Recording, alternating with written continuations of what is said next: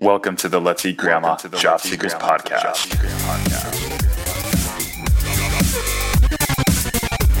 All right, welcome to the Let's Eat Grandma Job Seekers Podcast. We have an amazing episode, especially for professionals in the world of branding and marketing. Have you ever had a refreshing Coke Zero or sipped on a bottle of Evian on a hot day? Do you drink wine? If you've answered yes to any of these questions, there's a strong possibility you've been impacted by my next guest. As E&J Gallo's Director of Marketing for Premium Innovation, she's managed over $300 million, that's right, you heard me, $300 million in revenue for 9 E&J Gallo wine brands. With over $4.7 billion in annual revenue, E&J Gallo is the largest producer of wine in the US and in the world. She was behind the rise of Coke Zero, leading a $40 million advertising campaign. She's also worked with great brands like Disney and Evian. And today, she's here for you guys to share her story and inspire you on how to become successful in the world of brand marketing. Without further ado, here's Courtney O'Brien. Courtney, it's great to have you on here. And you know what? I'll jump right into it. Why did you choose marketing? Thanks. It's nice to be here. This is my first podcast. I chose marketing. I was a career changer when I went back to business school to get my MBA.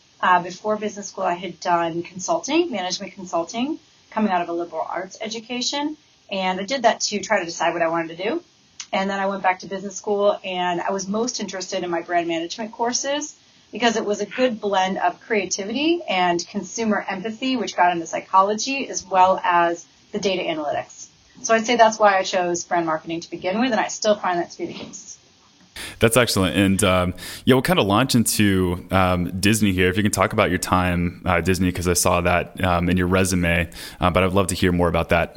Yeah, Disney is the first major company that kind of gave me a chance as a job career changer. So I did my summer internship there during my graduate degree in their consumer products division. So it's how Disney transforms their licensed properties. So I was working on 102 Dalmatians and the film Atlantis, which never went big, but 102 Dalmatians did, into licensed merchandise and marketing that merchandise. Because Disney doesn't really have a product you can hold onto other than their licensed merchandise. So we developed during my summer a huge fashion show that ran on the big stage at New York Fashion Week that used all of the designers that were featured in that movie, and got to meet Glenn Close and Joe Boxer and Betsy Johnson and all those folks. So that was a really exciting summer. Disney had a very big impact on me as a child, like I said, and Cartoon Network, but Disney was better in my opinion. Let's hope the executives don't hear that. So that's great. So I want to talk a little bit about Coke Zero. It's an excellent brand here.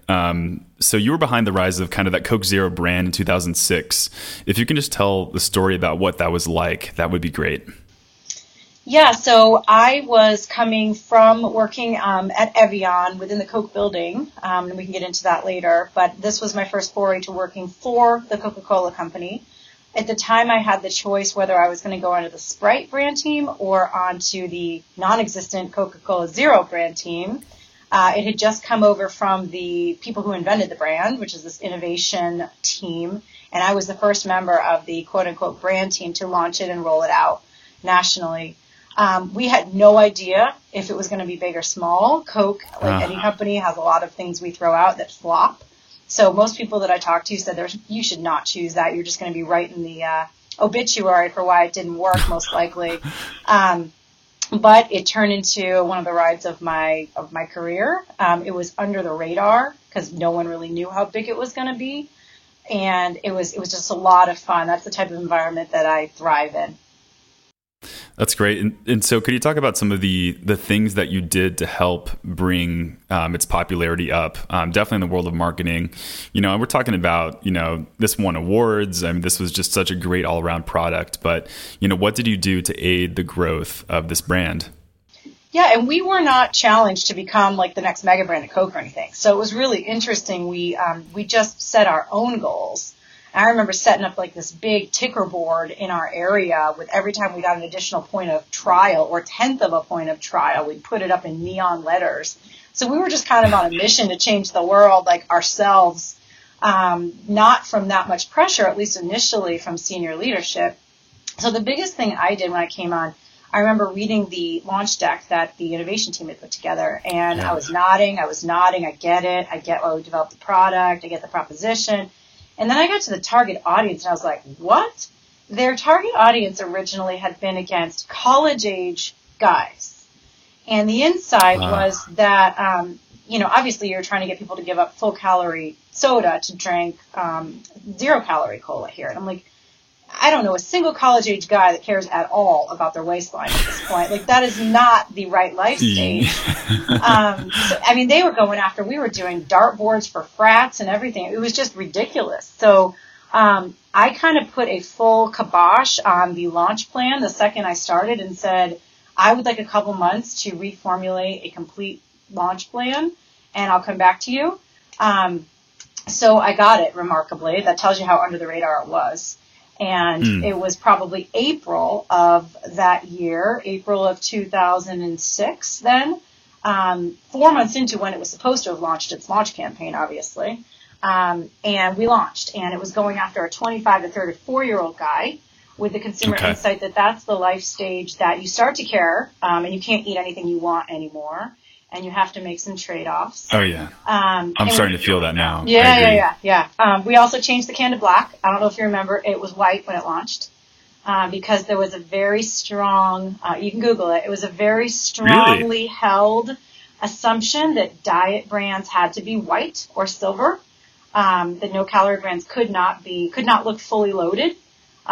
So that was flipped on its head, and that I think had a huge impact. I mean, it was bold, and it was appealing to guys, obviously. And what we've learned for sure that I apply throughout my career is if you build it for guys, the women will still be drawn to it. And vice versa is not necessarily true. Now it's totally acceptable because now it's a mainstream beverage. Back then, you show up with a 0-calorie beverage, you would have gotten looked at very weird when it was first launched. So in a 2017 blog, Coca-Cola said, "We just broke the internet with the news that we're giving the beloved Coke Zero brand a new name, new look, and delicious taste." Why do you think Coca-Cola did this, and what do you think will be the effect of the rebranding? Everyone who knows me knows my opinion on this, including all of my friends and coworkers who are still at Coke. And again, I don't have the data, and I wasn't privy to the data and imperatives they used to make the decision to do this because I haven't been there for 10 years now. I believe why they did it, which is something we were talking about even back in 2008, is that no sugar, or even real sugar as opposed to high fructose corn syrup, is obviously a big topic of conversation right now in the U.S., and it was even in 2006, 7, and 8 in Europe already. And in Europe, they wanted to push the no sugar angle a lot more than the no calorie angle, and we disagreed because in the U.S. back then, it was very much still about calories. Now, I think we've definitely evolved to a place that people are wanting to hear it doesn't have any sugar in it. So they changed it to Coke Zero Sugar. So that in itself would have been fine, I guess, but I think the idea of reformulating it, and again, I don't know if they had any data that said they needed to reformulate it or if there was anything else behind it, but in my experience, when people love something and it's doing very well, they don't want you to make it quote-unquote better. Unless you do baby steps like, the iPhone or Starbucks changes its logo very subtly every year, you don't even notice it to keep it fresh. I know, I don't notice. Right. But the wholesale change of the taste, especially of a cola, I won't drink anything that's slightly different from my brand of choice of cola, which ironically is Diet Coke, not Coke Zero. Even if I go to Europe, I won't drink it because it tastes a hair different. I don't understand why that wholesale change was needed. I do know also that they were trying to and have been trying for years to make the Coke franchise more cohesive. So Diet Coke, Coke Zero, Coke Classic, the red, silver, and black, all looking like they're part of the same family, and it's all Coca-Cola, but this is your Coca-Cola, this is my Coca-Cola, this is his choice of Coca-Cola. So that's why they kind of all have the unifying red now, which is obviously what the brand stands for. So that's, I think, what they were trying to do. I don't know how successful it'll be. We'll see. Excellent. Yeah, they even mentioned it in this post. They said, were giving the beloved Coke Zero. So if they hadn't mentioned, if it wasn't beloved, then they wouldn't know how impactful it was. So, but it's September 2018. We'll see what happens. I'm already reading a lot of, this is my opinion, not Courtney's, by the way, but a lot of people on blogs are mentioning how they're not necessarily happy with the change, and I'm not sure how I feel about that either. So yeah, whenever I see anyone drinking the new one, you better believe I go up to them and ask them how they like it. You like that Coke Zero sugar? Yeah, I would do the same thing. So yeah, I want to pop backwards. You also worked with Danone, which owns Evian. So my question to you is, what was it like marketing for Evian when Coke and Evian were partners? It was really interesting. We had a master distribution agreement with Coke to distribute our products, but we also used, we meaning Evian, we also used Pepsi, we also used Dr. Pepper, we used lots of different distributors. So when Coke moved to become our exclusive distributor, obviously we had to wait till all of those other partnerships ran out till they could truly be our exclusive distributor. But they moved us to the Coca-Cola headquarters from California all the way across country to Atlanta. Okay. We sat in the huge Coca-Cola headquarters building, but we were one little brand team, very lean. We didn't bring with us any of our support functions because the idea was we'd get lean and we'd use Coke support functions. So we were kind of an island in the sea, and we reported up through France still, not to senior leadership in Atlanta. Although there was a team that was focused on helping us transition and kind of being our point people within the Coke organization. But if anyone's worked in brand management, you're fighting for share of mind with sales. And it was even harder because we were, again, another step removed from all of the functions that we needed, such as access to the distributors and the sales force and our audience, and all the internal marketing was very difficult to get done. Our leadership didn't necessarily agree with Coke leadership on things. And globally, Danone and Coke are huge competitors.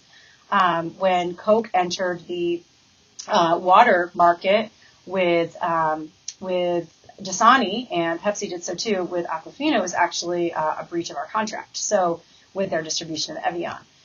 So it wasn't necessarily smooth sailing. Okay. We kind of had to make our own inroads with the Coke organization in order to be seen and heard and have any airtime at all. But it was very interesting. I learned an absolute ton through that period. I bet. And so now let's talk about E&J Gallo, which is your current company. And I think a lot of people don't realize the magnitude of this, but E&J Gallo produces so much wine. I mean, we're talking the largest producer of wine in the world. And we're talking, I think I was, just checking the facts on the internet, but $4.7 billion, you can look it up, was produced in a single year. That's incredible. So my question to you, Courtney, is, when you have this company that's already established and already, so big, how, as a brand marketer, do you contribute to that growth to make sure that it's continuing to be successful? I think I start small. I mean, obviously Coca-Cola is a huge company too. I didn't worry about that. I worried about my little piece of the pie. And I really take an entrepreneurial viewpoint of it. So even within Gallo, what's really funny is I was, and kind of still am, a wine snob, and that's why I wanted to get into the wine industry. But I'm a marketing proponent first and foremost. So being able to combine the two is a dream for me. But the first thing that they assigned me to was Bartles and James, Boone's, Hornsby Cider, Andre Champagne. So, my friends were making a lot of fun of me after getting all my wine degrees that's what I went into in wine. But anywho, they sell a lot. I love it. They sell a lot of volume. But then I moved over to the premium wine division about 9 months after that. So I just focus on my immediate challenge at hand, honestly, is how I approach things. So when I'm focused on my assigned portfolio, which has ranged from one brand when I was at Coke to like 9 to 12 brands at Gallo, depending on your scope of purview and what your portfolio is at the time, that's my baby. That's how I look at it. That's my world, and that's what I'm focused on over-delivering and really breaking the rules in. And to the extent that I can influence the environment around me, whether that's my business unit or the broader marketing function or the broader company, that's great. But so I don't really get thrown off by the fact that it's such a big company that's so successful. Okay. And I want to talk about Apothic for a little bit. This is, by the way, just a great brand. It became, number 3 in the Premium Plus category. And I'll give you guys just a little background. At Premium Plus, I believe it's $10 and up. Okay. So it did so well. So my question is to you, what did you do to grow that brand? So this is another one that I didn't think it could happen again after Coke Zero, but it did. So I took over this brand. It was just about finishing the development of it from the previous team. They had made all the line decisions already. They were just about to finalize the label. They'd named it. They didn't have a consumer launch plan, though. So I finished up the finalization of the product, and they did all of the launch planning, everything from kind of what's the positioning, what does the brand stand for, who's the desired audience, and how are we going to launch it. And it was really a big change for the category. There were not, and it's hard to imagine now, but there were not black wine labels out there. This was really different. And apparently that's what I'm known for at this point, is black things. But it was very, very different. It has a bright red A on it with a filigree that almost looks like the scarlet letter. It was not your white premium wine label with cursive writing and a chateau behind it by any means. And we were going after millennials, and it was really the beginning of calling them millennials. It was when we tested the final labels, there was another label that actually did better overall than the one we chose. But when we looked at it, the one we chose had really high resonance with the younger group, like the under 45, which aren't the majority or haven't been in the past of wine category dollars. The over 45 group is. So, but this particular label did amazingly with the younger than 45 group. So we went back and we're like, okay, somebody's got to look into this real quick. Is the younger than 45 group driving the growth of the category? And what's amazing to me is we didn't know this. And you just take it so for granted now, but this was 2008, and that was not a well-known fact back then. So we looked into it and we're like, oh my God, it is. It really is driving the growth of the category. And there was such high resonance with that group to this other label that we actually chose that we made a leap and went with that one. So it was kind of a slightly smaller group, but with real passion, choosing that over more broad but more tempered resonance with the other label. So then I think the next thing that we really did that was different is we really leaned in on that consumer and on the insights. We didn't just half lean in on them. And it was risky. And again, this is another example of a brand that no one expected to be huge. So we had the ability to do this. If we had the CEO breathing down our neck asking us when we were going to be 2 million cases, we probably wouldn't have made these choices. And I say that every day as we're trying to make these new brands with obviously huge growth targets. We have to pretend we don't have these huge growth targets, because if we're trying to make something that's going to appeal to that many people, it's going to be too vanilla. And I think that's the biggest risk.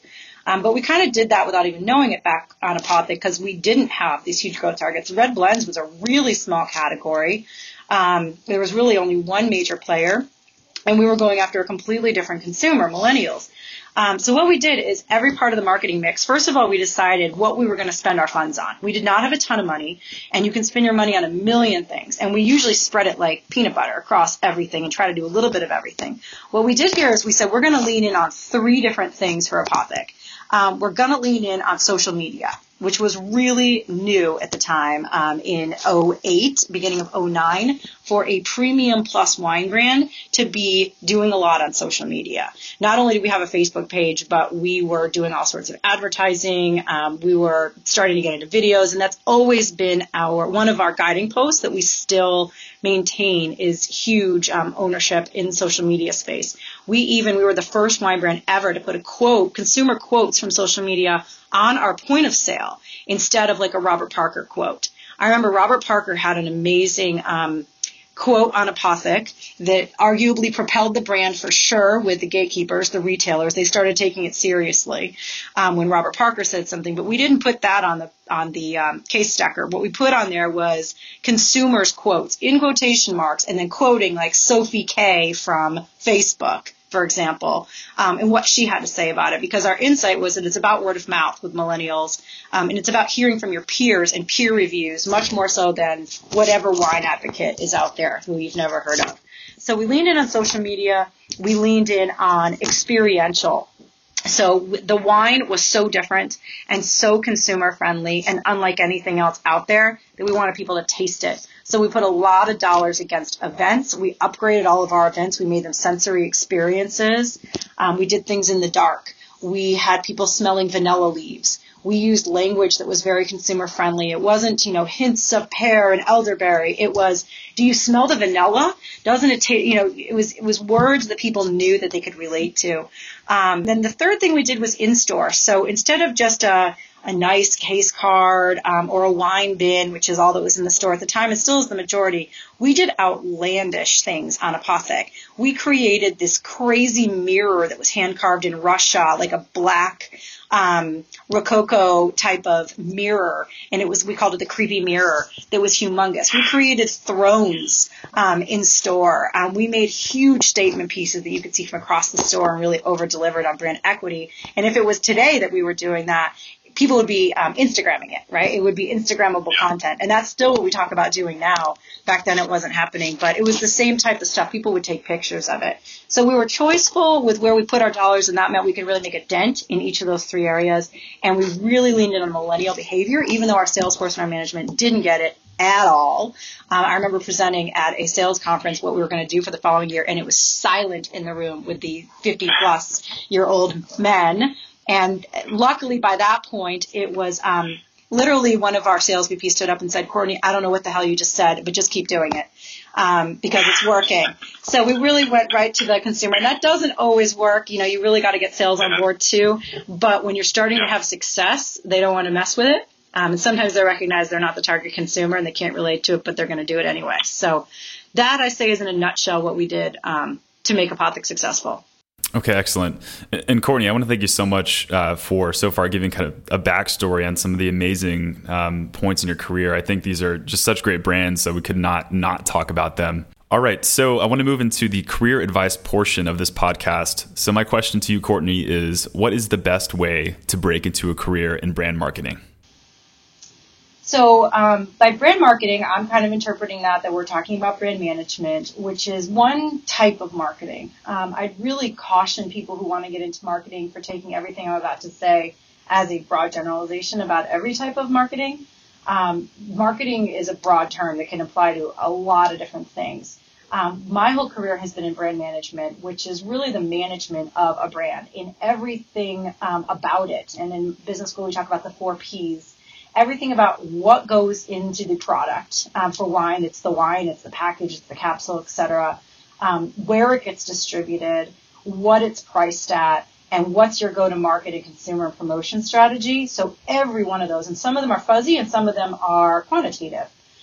So for getting into brand management, obviously an MBA is highly desirable, and getting experience prior to an MBA is necessity at this point. It even was when I went back in 1999. I think another really good real life experience to have prior to getting into marketing, or as you're getting your MBA, or before your MBA, or even in lieu of your MBA for some of our marketers, is sales, doing some work in sales. And not necessarily like at the Gap, but like sales, like for example, Gallo Sales. Gallo has an amazing Salesforce training program where you're literally calling on retailers, you're presenting the portfolio, you're hearing their feedback, you're learning how to pitch it, you're developing empathy and grit and perseverance. And that is, at Gallo, the family makes all of their children who want to get into the business start with that. They believe in that fully. So it's really an invaluable background to have as you're trying to get into marketing. But I say also studying marketing. If you're getting into brand management, you have to have a solid quantitative background, at least at the more junior levels, and you got to make it through the junior level to get to the more senior level. So I use my high school math every day, put it that way. Okay. Well, you're 5 steps ahead of me then. Because I still use my iPhone calculator. We'll edit that part out too.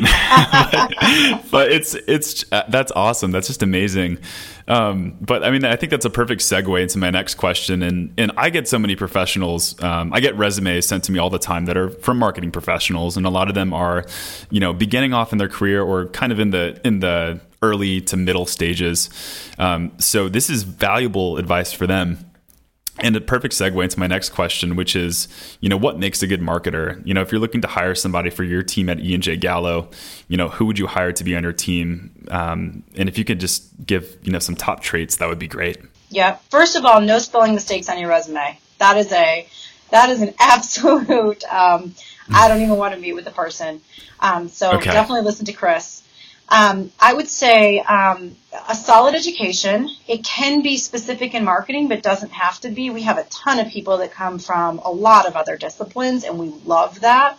I think the most well-rounded teams are made up of former engineers, former PR people. So we have a real diversity in people that we look at. If you're coming in at the junior levels at Gallo, they don't insist on an MBA. But a sales background in lieu of that is very helpful. Some other companies like Coke do insist on MBA. They really only hire a postgraduate. But Gallo lets you work your way up. I think what you obviously have to have the right bullet points on your resume. You have to have some marketing experience. You have to be able to talk to consumer empathy. So we always ask general questions like, what's your favorite campaign out there and why? It doesn't matter, obviously, what the answer is, but just to get to, do you have consumer empathy? Can you speak to a target consumer? Can you get rid of your own hang-ups and opinions and put yourself in the place of someone else and talk to why something's effective or not effective? Obviously, ability and comfort with quantitative, which is really hard to get across in an interview. You're kind of taking a leap of faith. But if you can quantify things on your resume and speak to it effectively, then that really helps instill confidence. And then there's a lot of intangibles that we try to get that's hard in an interview. One of the big ones that we really value a lot that makes you successful or not successful at Gallo is grit. We call it grit. We even have a guide called How to Hire for Grit. And it's really about the rolling up your sleeves, doing what needs to be done, perseverance, and ability to show examples and a track record of doing that. Because even though Gallo is a huge company, it's still very scrappy. We consider ourselves very scrappy. Each individual team is pretty lean. Our budgets are very low compared to beer, spirits, and certainly soft drinks. Probably on the high end of the wine industry, but that doesn't hold a candle to how much the others spend. So we really pride ourselves on people that are willing to roll up their sleeves and do what needs to be done, rather than just what they're asked to do. Determination, a huge thing for Gallo is humility. So that's really a big thing. So when we hire from other big marketing companies, that's something we really look for, because there's a lot of people I've run into at other big marketing companies that are not exactly humble. And that doesn't fly for a family-run business at Gallo, where that is core to their family DNA. Gallo doesn't have signs on their buildings, literally. There are no signs on any of the buildings around town.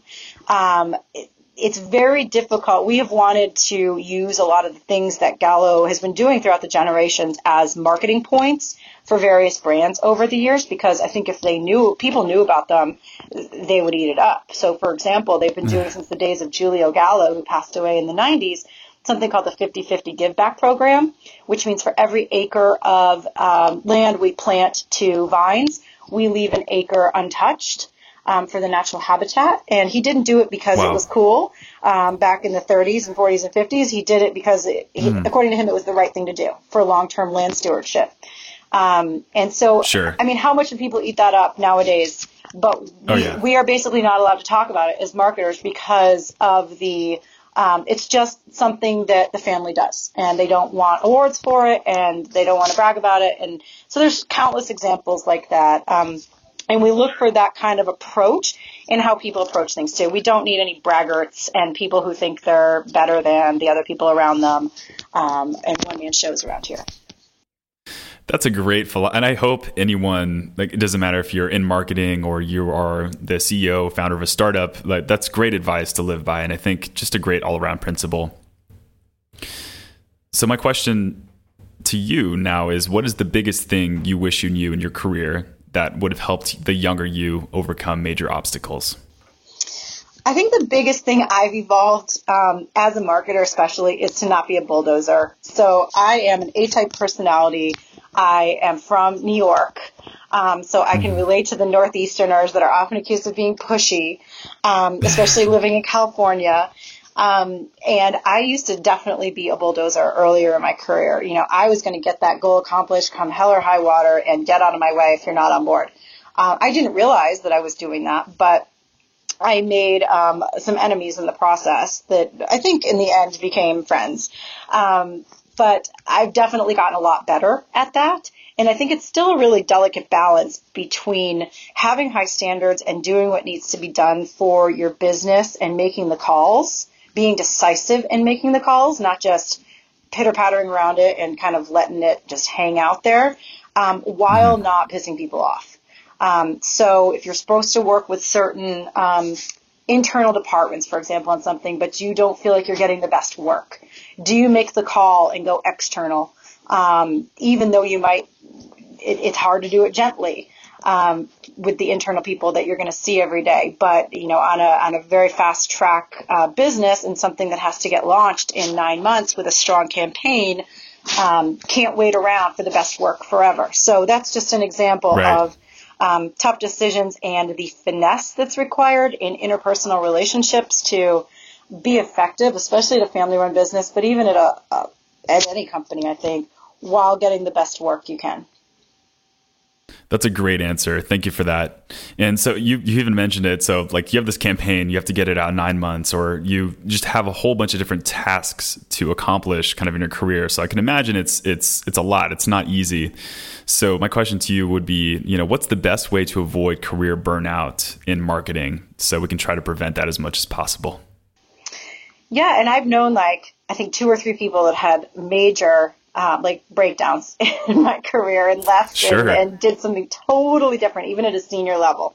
And it hasn't happened to me, and I don't feel like it's going to happen imminently, which is kind of amazing.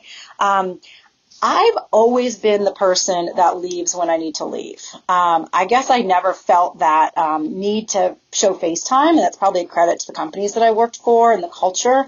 But I was always on the early side to leave, whether or not I had kids. And now I have 3 kids, but I haven't up until 7 years ago. But I had to leave to go do yoga. I had to leave to go to the gym. And now I have to leave to pick up the kids. And I'll get back on if I need to later at night. But I need that balance, and that is what I'm constantly telling people who work for me. It's the first thing I tell people when they come to work on my team is, I need you to be here for the long run. It doesn't do me any good for you to kill yourself in the short run and then get burned out and leave. And what you need is going to be different than what I need. So you just need to tell me. I have someone who lives an hour and a half away, and she comes to the office most days of the week.